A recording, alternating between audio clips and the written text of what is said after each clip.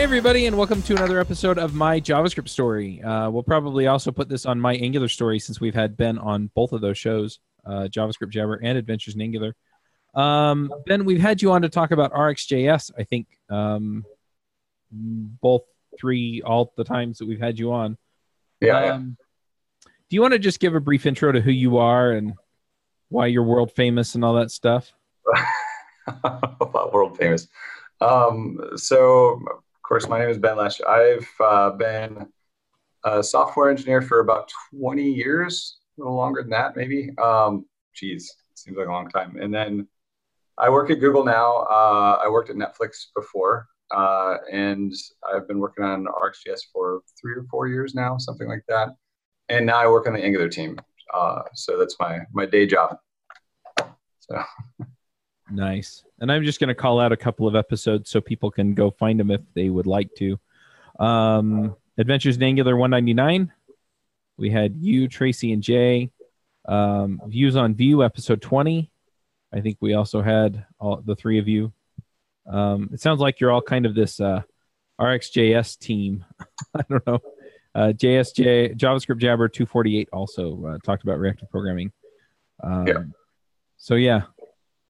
This episode is sponsored by Sentry.io. Recently, I came across a great tool for tracking and monitoring problems in my apps. Then I asked them if they wanted to sponsor the show and allow me to share my experience with you. Sentry provides a terrific interface for keeping track of what's going on with my app. It also tracks releases so I can tell if what I deployed makes things better or worse. They give full stack traces and as much information as possible about the situation when the error occurred to help you track down the errors. Plus, one thing I love, you can customize the context provided by Sentry. So, if you're looking for specific information about the request, you can provide it. It automatically scrubs passwords and secure information, and you can customize the scrubbing as well. Finally, it has a user feedback system built in that you can use to get information from your users.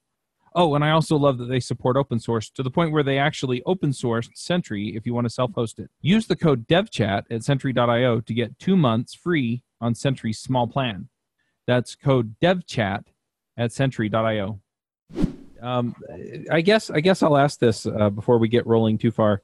It seems like most of the time when we get you on one of the shows, Tracy Lee also comes along, but she doesn't work for Google. So I'm just curious what the connection is there. Tracy and Jay Phelps as well. Tracy is one of my best friends. Right. She is also on the RxJS core team. She does a lot of really important PR work and community work for us. She also kind of leads for a while, she was leading the documentation effort, which she did such a good job of it's kind of taken on a life of its own, so that's great. And then she takes part in core team meetings and that sort of thing for RxJS. So that's the main reason that she shows up to the RxJS stuff. As far as the Angular community and everywhere else that you see her, a lot of it's because she's a real community organizer. So she has a lot of really awesome podcasts where she'll get some major names from like all of the browsers and they'll get together and talk about things. Or she'll get important people from all of the different frameworks and they'll get together and talk about things in a podcast. So she's really good at community outreach and networking and that sort of thing. I'm sure she probably actually introduced me to you. So that's probably kind of why she's next to me a lot. That makes sense. Yeah, it was just I didn't quite know what all the connections were. I knew she was involved in RxJS and that you guys are pretty good friends. So yeah, I was just like, okay, is there like some official capacity or is it just So that kind of clarifies some things in my head. But yeah, I mean, it's bit of all of the above. I was a bridesman at her wedding, so. That's right. I think I saw pictures of that. Yeah, of course. Yep. So but let's dive in and talk about you. Now you've worked on RxJS is probably the thing that I know you best for. But RxJS is something that underlies a lot of other stuff on the internet. And I'm curious as we dive into this, I'm kind of looking for this journey as to how you got to where you are and on the Angular core team and working on RxJS and things like that. But we're going to start way back when you got into programming. How did that happen? How did you get into programming? Well, my first experiences with programming were with BASIC, and I believe it was called Pet Basic on Commodore 64, so a long time ago. Hmm. We had a few C64 magazines sitting around. They would have like games and stuff inside of them written in BASIC, Right. and I would poke at that. So I think my mom originally got those because she was using them for typing practice because she was a medical transcriptionist. Hmm.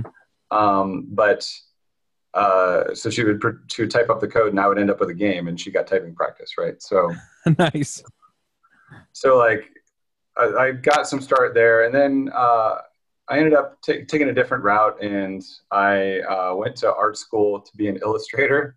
And while I was there, I kind of decided it wasn't really the career path I wanted to go Hmm. on, and I started doing some work as a graphic designer right out of school. And um, after doing that for a while, there was during the dot-com boom, there was a point at which we had hired some contractors to update our website, which is written in what's now called ASP Classic. Hmm. Um, and I walked over to my friend's desk, my friend Jeff Breimer Bashore, who I'm still good friends with. He was working on updating it. And I was looking at it, and I could read what was going on, and I was like, "Hey, do you mind if I poke around at that?" And he let me poke around at it, and he taught me a few things. And then he was like, "Hey Ben, you could make way better money doing this than being a graphic designer, especially if you enjoy it." And I was like, "Okay." So that was kind of where I got my first, bits into, and that was probably like 1998 or so. Hmm. Got my first kind of foot wet in professional programming. Right. Well, it's funny how many people I talk to that, they may have gotten exposed to programming early or not, and then they go to school for something that is completely not computer science, and then they wind up either coming back to it or being introduced to it at some time later in life, and it just kind of underscores to me that there's no right way to come into this. Right. You don't have Yeah, to yeah. have a master's degree in computer science to invent something that people are going to use. Right. You need problem solving skill, and frankly, that's something that everybody has. So like I really liked when I was in high school. I really liked geometry proofs. I know a lot of Hmm. people don't like those, but it's looking back, it was kind of a similar concept where you had a known set of rules, and with that known set of rules, you had to prove something else, right? So you had to take that known set of rules and kind of build something out of them. And I think that the fact that I really enjoy doing stuff like that is probably one of the reasons I dove into software engineering. So, especially web development, I liked it because, initially, like, oh, look, I can make something move on the screen and update, and that was rather Hmm. exciting back in the day. So, telling a computer what to do and seeing it do it and getting that immediate feedback.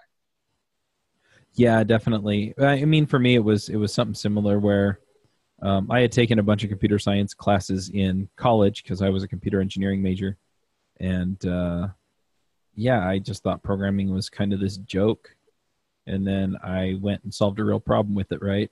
And it's like, Right. oh wow, it's fun when it means something, or it's fun when it does something, or it's fun when it takes me on this journey, and that's kind of what the show's about. But it's also, I think, where a lot of people can really identify, even if my experience doesn't directly mirror yours. So, Sure. so you get into programming, getting paid more. At what point did you getting into JavaScript? So actually, literally, the first real programming job I had was I got a contract to work at this company called Micro Center. They're still around. They're like Hmm. a computer store retailer. They're pretty Yeah. cool. They're based out of Columbus, Ohio, and that's where I lived at the time. And Okay. the deal was they had this ad. They were looking for a part-time developer for 1 month, so 4 hours a day for 1 month, and they were going to pay something crazy. I think it was like $80 an hour or something like that. And I applied to it, and I had no degree, no experience. Right. So I applied, and of course I didn't hear back. So I called in, and they were like, nobody could talk to you right now. And then I called in the next day. Nobody could talk to you right now. I just kept calling in. And eventually the lady who answered the phone was like, what can I do to get you to stop calling in? And I was like, give me an interview. And if they don't like me, I'll never come back again. Right. And so they agreed, and I came in for an interview. And I tested, and this job was to work with HTML and JavaScript exclusively. That's all they were doing with what I was doing. I don't even know what the rest of their tech stack was at the time. It was probably like CGI or something. But right. I interviewed, and then they gave me a few questions, and I passed maybe like 50% of the questions, to be totally honest. They're like, look, so you did okay on the questions, but you missed like half of them, and you don't have a degree, you're not qualified on paper. Why should we hire you? And I'm like, well, because I'll work for $10 an hour, which is like 1/8 of what you're going to pay somebody else. You could still hire that person, and if I'm here for 2 days and you don't like me, you've only spent as much money as you're going to spend on them for an hour. So I just want the experience. I really enjoy this. So I did. I worked there, and I was there for 3 months instead of just 1 month. Nice. They did end up hiring somebody else. They didn't snake somebody's job or anything, but for the $80 an hour gig. But so I was there, and I did. I made this JavaScript. It was I don't know if people know about this, but even if you go into Chrome today and you type window.status, you'll get an empty string back. And window.status is this API that existed in Internet Explorer 4 that enabled you to change what is like used to be where the URL was displayed. Mm-hmm. So this was a horrible security thing, because people used to go in and change, like they'd update on hovers for links to like say that the URL was going to be one thing, and then it would take you somewhere else. But what I was responsible for doing with this thing is to make like a ticker in it. So no matter where you were on this website, it would tick by like these sales on particular items in the status bar at the bottom, as opposed to this being the default behavior, which is to show you what URL you were hovering over for a link or something. So that was one of the first things I did, other than doing some HTML updates and stuff like that. And the people that worked there were very kind and helpful and patient with me, because I was a beginner. Right. But yeah, and like to learn back then, I would leave work, I would go to a Barnes and Noble nearby and like loiter and read books, because the books were like $50. And I couldn't afford to spend the money on the books. So I would loiter in there and read books. And because there was no Google, there was no Stack Overflow. Yeah. So, but yeah, the first thing I made was like one of the cheesiest things you can imagine from back in the 90s, the little ticker at the bottom. That's pretty funny. good.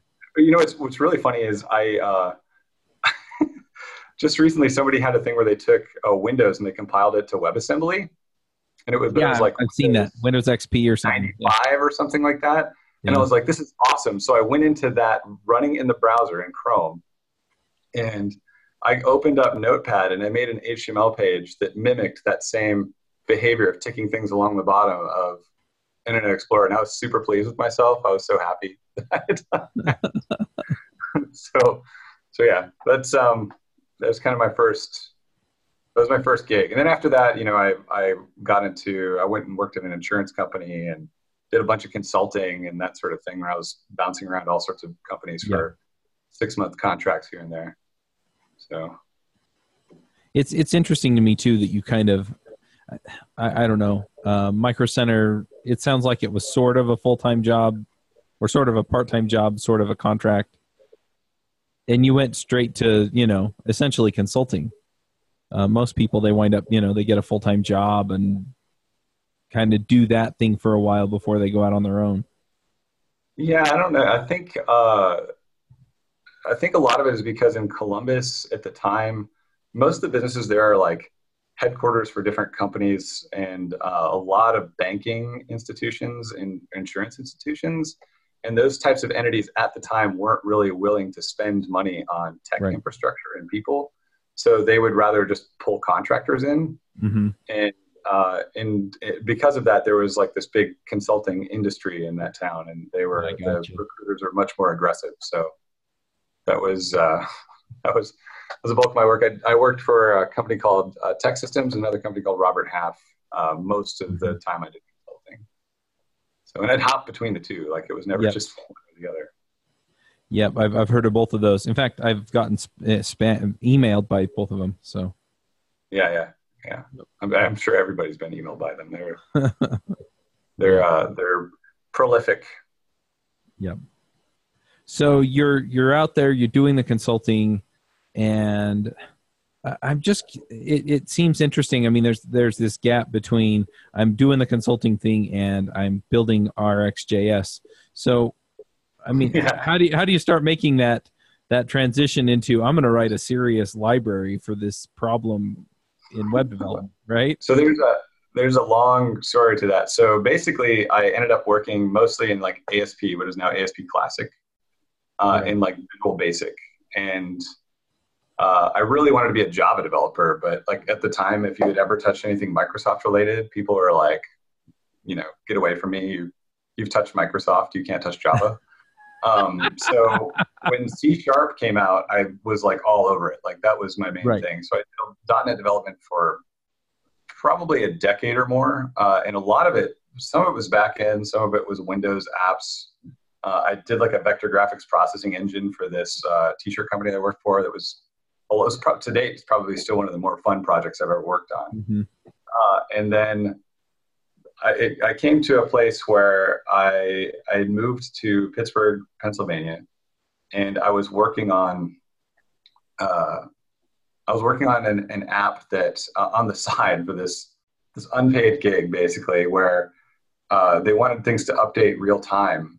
And basically, at that time in history, people who were real web engineers didn't want to touch JavaScript. It was viewed as like this horrible thing. You don't touch it. You use a real language to do all your programming, like Java or C# or even PHP, which was still made fun of, but still considered to be better than JavaScript in a lot of ways at the time. And so I was the only person who was brave enough to be like, yeah, sure. I'll dive into all this jQuery business and get this done.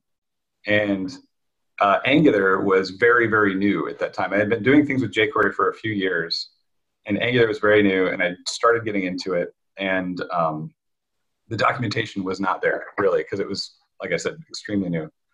And so I started answering questions on Stack Overflow that I didn't know the answer to, just to learn it. And because of that, I ended up getting all these points on Stack Overflow. And then I'm just doing consulting work, and then I find a permanent job at a company in Pittsburgh. But all this other stuff is going on the side. One of the jobs I got, I was working on a lot of Angular stuff at McKesson Automation, which is turned to Ascent and was recently purchased by another company. I don't remember the name of the company. Interestingly, Mishka's wife works for the same company. I just don't remember the name of it at the moment. Oh, interesting. But I was doing Angular app there, and all of a sudden I get this email from Netflix that's like, hey, do you want to interview at Netflix? And I thought it was a joke. Like I thought it was one of my friends, like, I don't know, just spoofing an email, right? Right.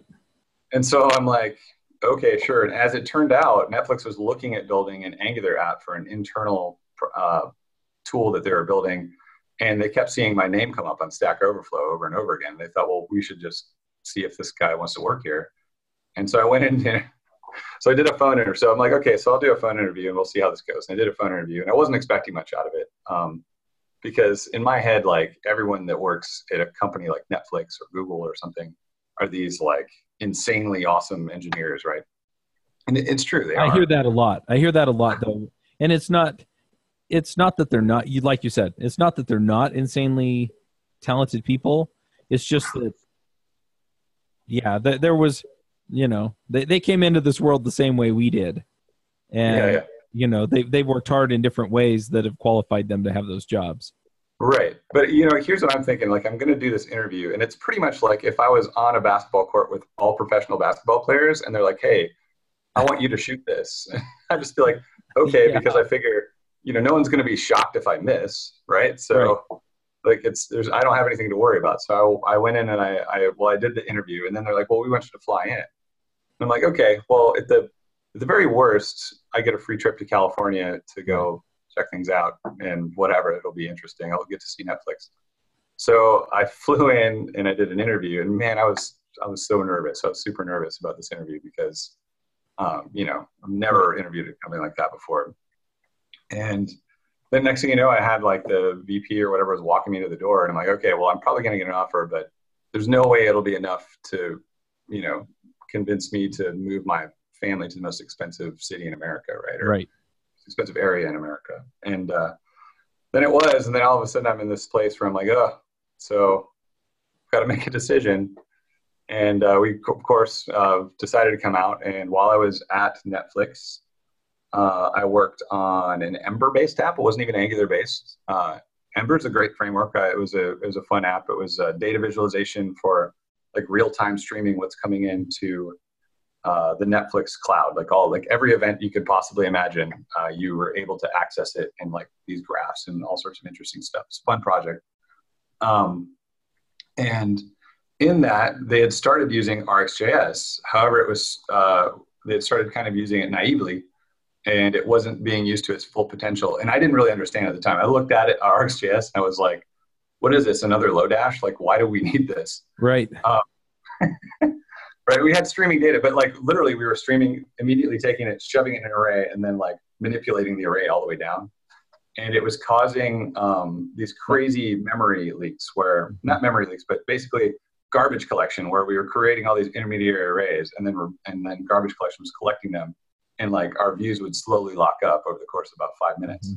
So I started digging into what RxJS was, and I realized that if instead of dumping them into an array right away, I took it through RxJS, various operator steps, and then pulled it out at the very end, I would skip making all those intermediary arrays in this one unique use case.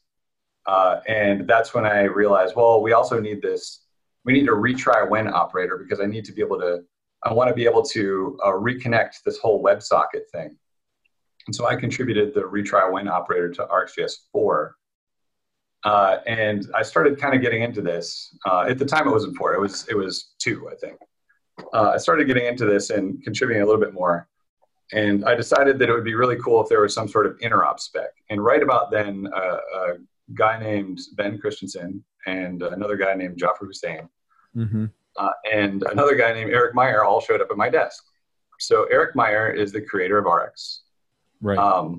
And Jafar Hussain he at the time at Netflix was kind of like the UI lead of leads. Like he did a lot of cross-team collaboration sort of stuff throughout Netflix UI. We've Ben had Christensen was the brainchild of using reactive programming for our entire backend. So he did a lot of work on Rx Java. And their ask was, hey, Ben, we know that you're doing a lot of performance work on this big app that you're working on. How would you like to do some performance work and rewrite RxJS? And I said, I think Paul Taylor is more qualified, or any number of other people. Why doesn't Jafar do it? and they were insistent. So I was like, okay, I'll give it a shot. And at Netflix, it was an environment where you could kind of just be like, hey, my org decided this is important. I'm going to go work on this stuff. And my manager was like, okay, great. And so I've worked on it for probably like between 3 and 4 months, almost full time. And I got a lot of help from Jafar Hussain and Paul Taylor and Matt Pawasaki and some other folks. So Matt Pawasaki is the original creator of RxJS. A lot of people think that I am, but that's not the case. And worked on rewriting it. And that later became RxJS. It was named RxJS 3, but then 3 and 4 were released. And it then became RxJS Next, which when we published it became RxJS 5.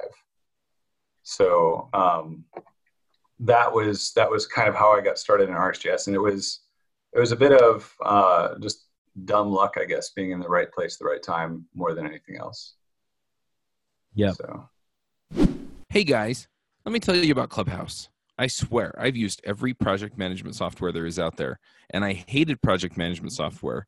Now I have Clubhouse. Overall, it's simple and straightforward to use, but has enough of the integrations and power features you need to get the job done without getting confusing.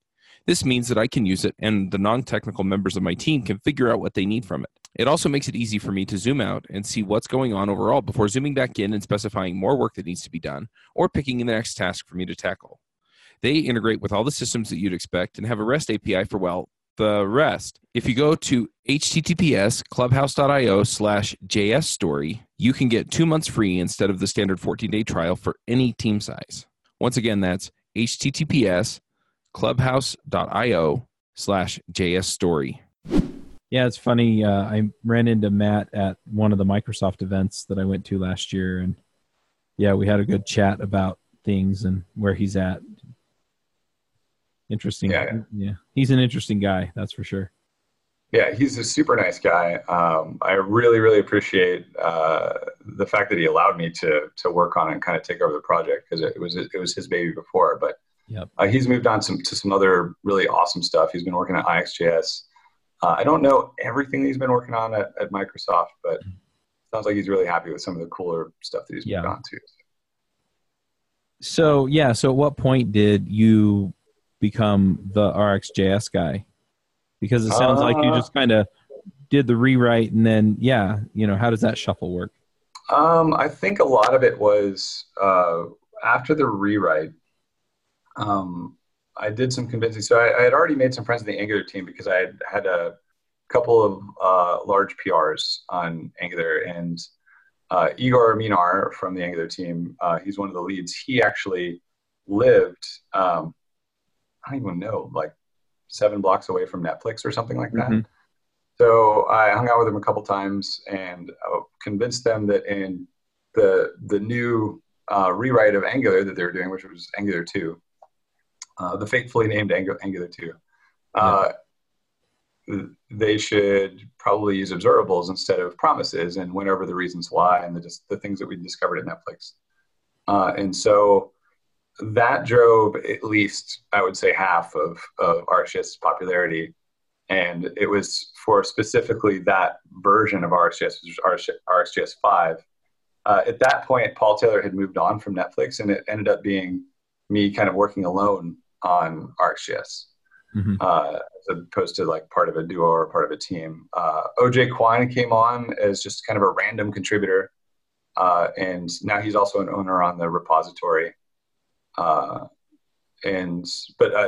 as it stood, like that kind of left me to be the only one that was doing public speaking for the that particular version and higher of RxJS.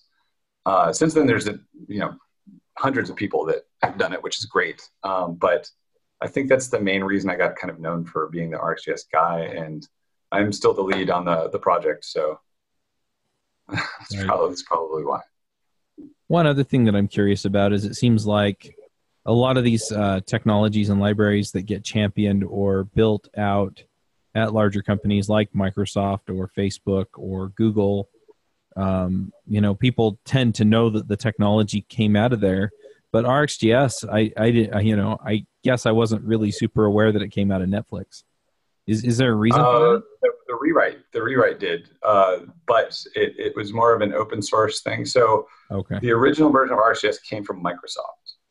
Okay. So if you go to like GitHub reactive-extensions /RxJS, RxJS 4 and lower is all Microsoft. And in fact, the ReactiveX logo that exists for all Rx projects like RxJava, RxPHP, RxJS, all that, that was originally the logo from Microsoft's Project Volta, which is why it's a pink electric eel. And Project Volta was this crazy project where they were compiling C# into JavaScript. And so they wanted a compilation target for Rx.net because it was so popular within Microsoft, and that became RxJS. And so a lot of the APIs that exist in RxJS exist because they came from the original RxJS, which was just a straight port of Rx.net. So you'll see that if you're a .NET developer, you're familiar with things like first or default, single, these various APIs that are all like you can take one first or single, and they're all kind of the same thing. But there's different nuances to them, and they all existed in .NET, which is why they're now in RxJS. So I'm kind of, the API surface area is really big, but if I was to remove something, it could break thousands of people. So we just keep maintaining those things. But yeah, that's the origin of it is originally from Microsoft, and now it's part of the ReactiveX org, which is fully open source. So if you look at the copyright on it now, it says copyright Microsoft, Netflix, Google, and contributors. So anybody that's contributed technically has copyright over like whatever part of it via Apache 2 license. That's interesting. So you kept maintaining it while you were working at Netflix. At what point did you get, because I remember they announced, I think it was at NGConf last year that, they announced you were joining the Angular team. So how did that come about? Let's see. Well, I left Netflix and I came to work at Google on the Alkali team, which is like an internal kind of Angular platform as a service tool at Google, with the hopes that eventually I'd be able to be moved to the Angular team. The position I was in at Netflix, ArcGIS is an important part of what they were doing, but not. They're a much smaller company, right? So they have a hard time bankrolling open source projects like that. Mm-hmm. So not that they don't have the money, but it's harder for them to justify is probably a better way to put it. The engineering. So Google, on the other hand, and particularly the Angular team, has a vested interest in ArcGIS. So I felt like that it was just a better place for me to go. Mm-hmm. And I mean, my managers at Netflix agreed as well. So came over to Google, worked on Alkali for about a year, and then they have what's called headcount opened up on the Angular team, and I was able to move over to the Angular team. Now I work for Nishko. So that's cool. I know a lot of people who would love to be on the Angular team. But yeah, well, they should apply. I don't know what positions they have available right now, but Lord knows there's more than enough work to go around. So yep, very cool. So what are you working on now? Right now I'm working on the core pieces of Angular Ivy.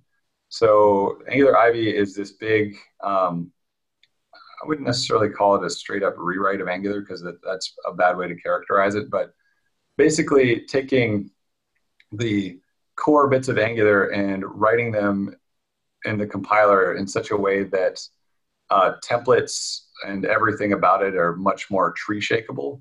So it results in much, much smaller Angular apps from the exact same code that you had before. So the goal right now is to get it to where we can take all of the many, many, many, many Angular apps inside of Google especially, and have them, without changing much about them, have them compile with Angular Ivy and just have smaller apps by default. So it's just a very fancy refactoring of Angular to make sure that Angular is producing the smallest possible app for you and app bundle for you at the end of the day.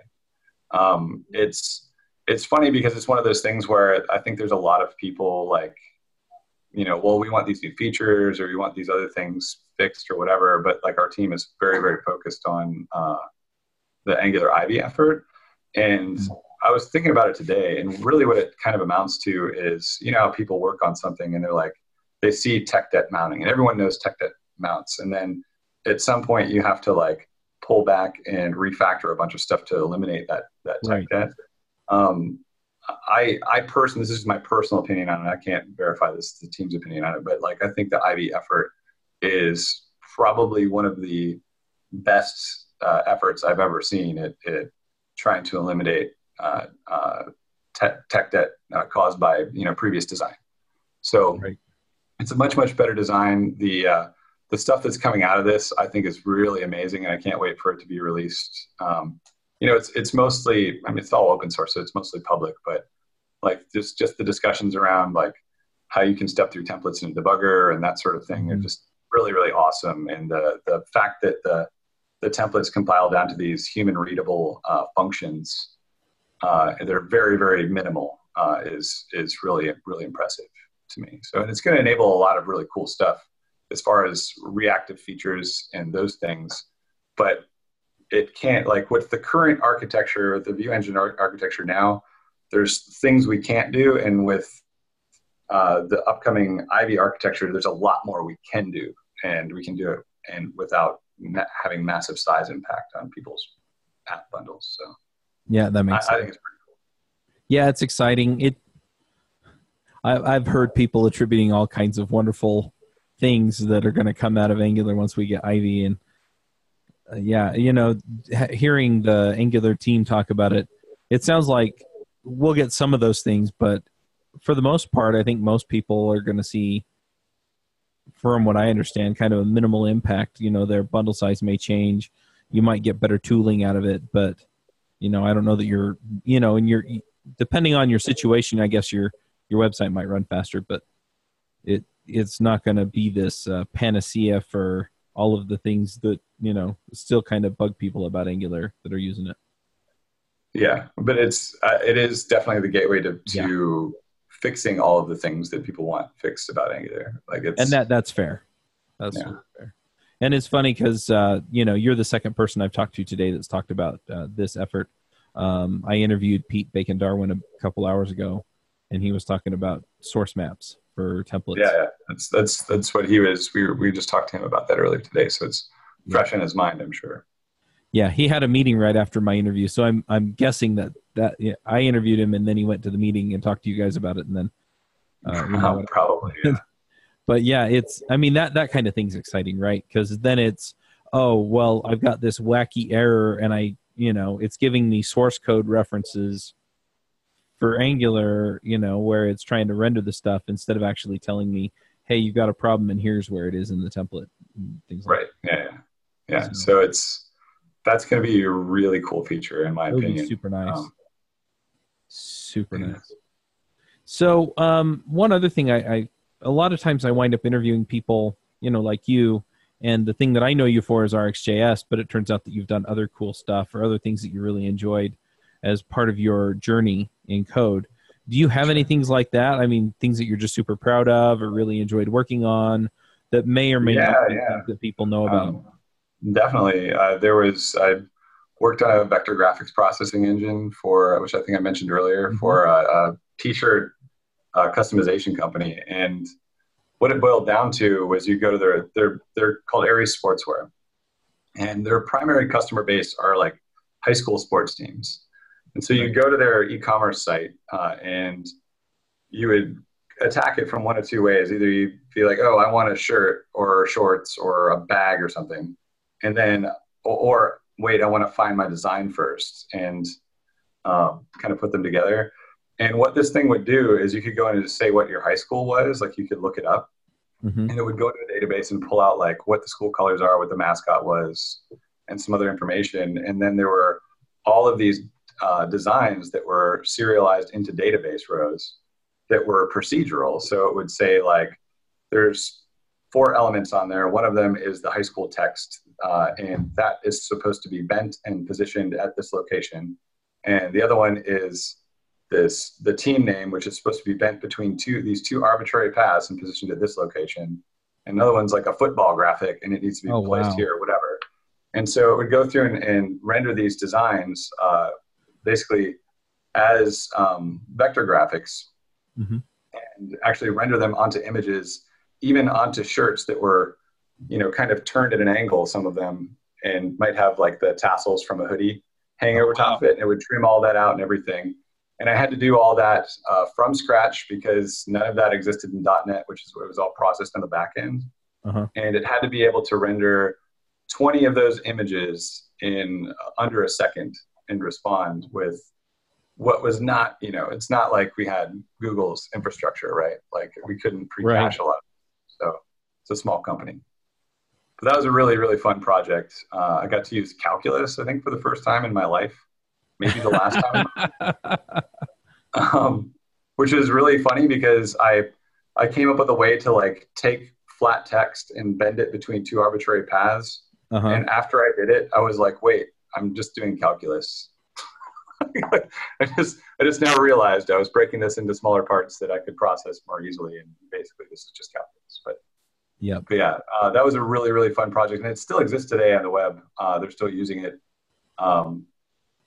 It's probably one of those things, if I went back to it, the code would be, bad because it's so many years ago. But yeah, they're still using it. That project's like 10 years ago now. That's a fun one. I made these Ember graphing components and Ember that were at Netflix that were, you could say, this outer component's a graph, and then you could kind of declaratively add paths to the graph and position things however you like add whatever SVG elements you want. And they all carried through having the same scale within the same context. That was pretty fun, kind of a way to declaratively build these graphs, because we had to build so many graphs in that particular app I was on. That got open sourced and taken over by somebody else. I don't think Netflix even maintains it anymore. But that was a fun project. And it taught me a lot about component interaction and different things about component life cycles that I hadn't really considered before, because I wasn't really a framework author or anything like that. But, fun stuff.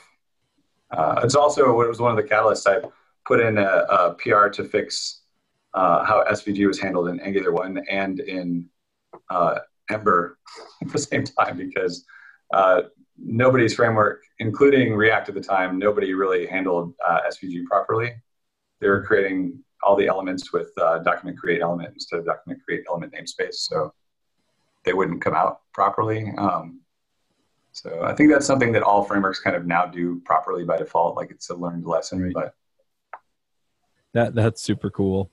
And those projects just sound, it's like, okay, I got to bend my brain around this problem and figure this stuff out. I don't think I've used, at least not directly used calculus since I graduated from college. Right. For geometry, I mean, honestly, like I like problems where I get to use geometry at work, and I don't get to do that very often. So that stuff can be a lot of fun. Some people, it's really funny. Like I've met people who are some of those brilliant engineers I've ever known in my life. And if you face them with like a visual problem in code, they're like, they just back off. They have no idea what to do with it. They can write these amazing distributed systems, but like you ask them about positioning, these things in virtual space with code, and all of a sudden it's too much. So it's kind of a different skill set, and it's very interesting. It's also interesting to see who's willing to go for it and develop those skills and who's not. Right. I feel like a lot of people that come from more of a design background tend to excel in some of those things where they're dealing with, because animations and data visualizations and those sorts of things require a lot of geometry, frankly. Like you have to be able to visualize what you're doing with code before it actually shows up in order to be very successful in those sorts of endeavors. And it's a different skill set. I think that especially data visualization, animations, people tend to pay attention to people that do animations because they're cool and people like them. But I don't think a lot of people really respect the technical side of data visualization. But it's really a growing field, and the stuff that people do with it is super impressive, and trying to get it done in a way that performs well in the browser and stuff is pretty intense. So I recommend it, like people try to get more talks on that kind of stuff at conferences and stuff, because it's the tech side of it's very, very interesting. Cool. Well, I know that there are definitely conferences coming up where you can submit talks, so encourage people to do that. Lots and lots of those. Yep.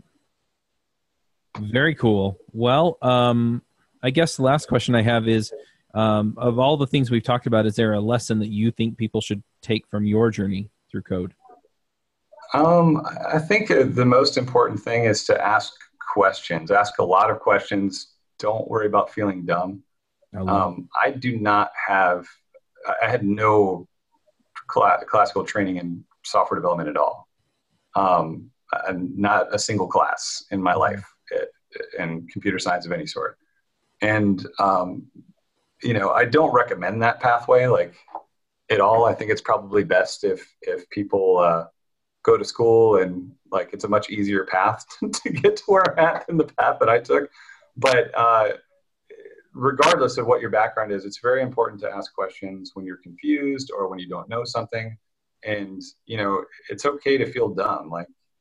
Anyone that makes you feel dumb, it's really their problem. And besides, if you ask the question, then you only don't know until you get the answer. And then guess what? Now you know. So it's not that big of a deal to ask a lot of questions, even if they're embarrassing. I asked a lot of embarrassing questions over my career. A lot. So So if you if can imagine a I question did it being asked, publicly. I've probably asked it. So Yep. Yeah. Well, and just to piggyback on that a little bit, I mean, the times that I leveled up the fastest were after basically we started Ruby Rogues and then JavaScript Jabber. And I was asking the quote unquote dumb questions. And I'd get emails from people saying, thanks for asking the question because I didn't know the answer. And I mean I'd level up because I was talking to people who legitimately had, in some cases, invented the answer. And so, you have to ask, you have to grow, you have to talk to people, and you just have to make it work. right, yeah. The other thing I'll pile on is, you mentioned that, the ideal path might be a computer science degree, but if you didn't follow that path, that doesn't disqualify you from doing anything. Right, yeah. I still recommend that path if you can. Just because times are different now a little bit, but mostly just because, I mean, it was 15 years into my career before I ended up at Netflix, right? Yeah. If your goal is to work at a company like Netflix or Google or something like that, then schools will teach you what you need to know to some degree for those things, at least faster than you'll be able to teach yourself. Because there's the problem when you're teaching yourself of you don't quite know what you don't know, and then you just kind of figure it out as you're going. I mean, like the questions I've asked just to get rid of it. If anyone's ever like, "Oh, Ben Lesh is the smartest dude ever," like it weirds me out because I'm like, there was a time where I at work asked somebody what a string was because I had no idea. I was like, "What are you talking about, a string?" "Oh, the thing in quotes." "Oh, the thing in quotes. Okay, that's a string. Got it. Thanks." Like legit. Like, what's an abstract class? I have no idea. Like I've asked questions like that before, and some people made me feel stupid when I asked questions like that. Good people did not make me feel stupid. And after I got the answer, I knew, and I never asked again. So, or I started researching. So just stay curious and remember to ask questions. It's really important. Yeah. Well, and you couldn't get where you've gotten to without knowing what a string is. So, yeah. Right. So if I had never asked, then I would not be sitting here. Yep. the butterfly effect of me not asking questions 20 years ago would, still be doing I don't know what right now. Yeah, but ultimately, I mean, you have to take responsibility for what you're learning and where you're going, and asking questions is a big part of that. Yeah. Try new things. Don't be afraid to break them. Ask a lot of questions. Awesome. Well, the last section of the show is picks. Do you have some things you want to shout out about on the show? Oh boy. Normally I would try to think about these things ahead of time. I mean, the biggest thing is because I'm working on it is the Angular Ivy stuff. I highly recommend people kind of keep a close eye on that stuff. I know that some Angularians are like, they're like, "Oh, we want these other features. I don't care about smaller bundle sizes," but this is really going to enable some of those things. And the work that's being done here is being done by some amazingly smart people doing some really amazing things. So definitely Angular Ivy is a big pick.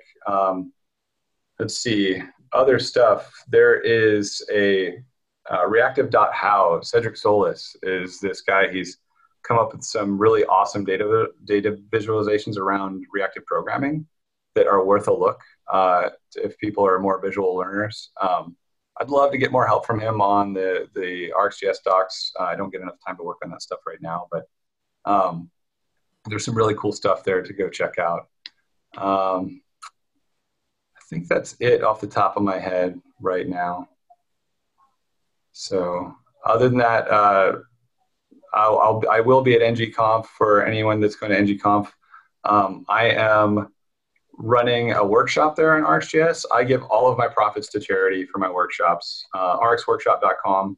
You can sign up for workshops there. I don't know how many we have scheduled for the future, but again, I give all of my profits to charity. I'm not plugging something I'm making money off of. It's something I enjoy doing, and I enjoy giving the money to charity. And so check those things out if you're looking to learn RxJS, and especially if your company's going to pay for it, you'd like the money to go to charity anyways. It's kind of a win-win in that regard. So awesome. Yeah, I'll be at NGConf as well. So we'll keep an eye out for each other. And yeah, anyone else who's there, I'd love to talk to you. I'm going to jump in with a couple of picks. One thing I'm getting back into these days is Twitter. And yeah, I try not to waste too much time on there, but it is a great way to connect with people. And so I really just like getting, I read my notifications and messages. And then, if I have something to say, I'll tweet it. But it's been a terrific way to connect with people and just really kind of see where folks are when I want to catch up with them. So I'm going to shout out about that. And that reminds me, how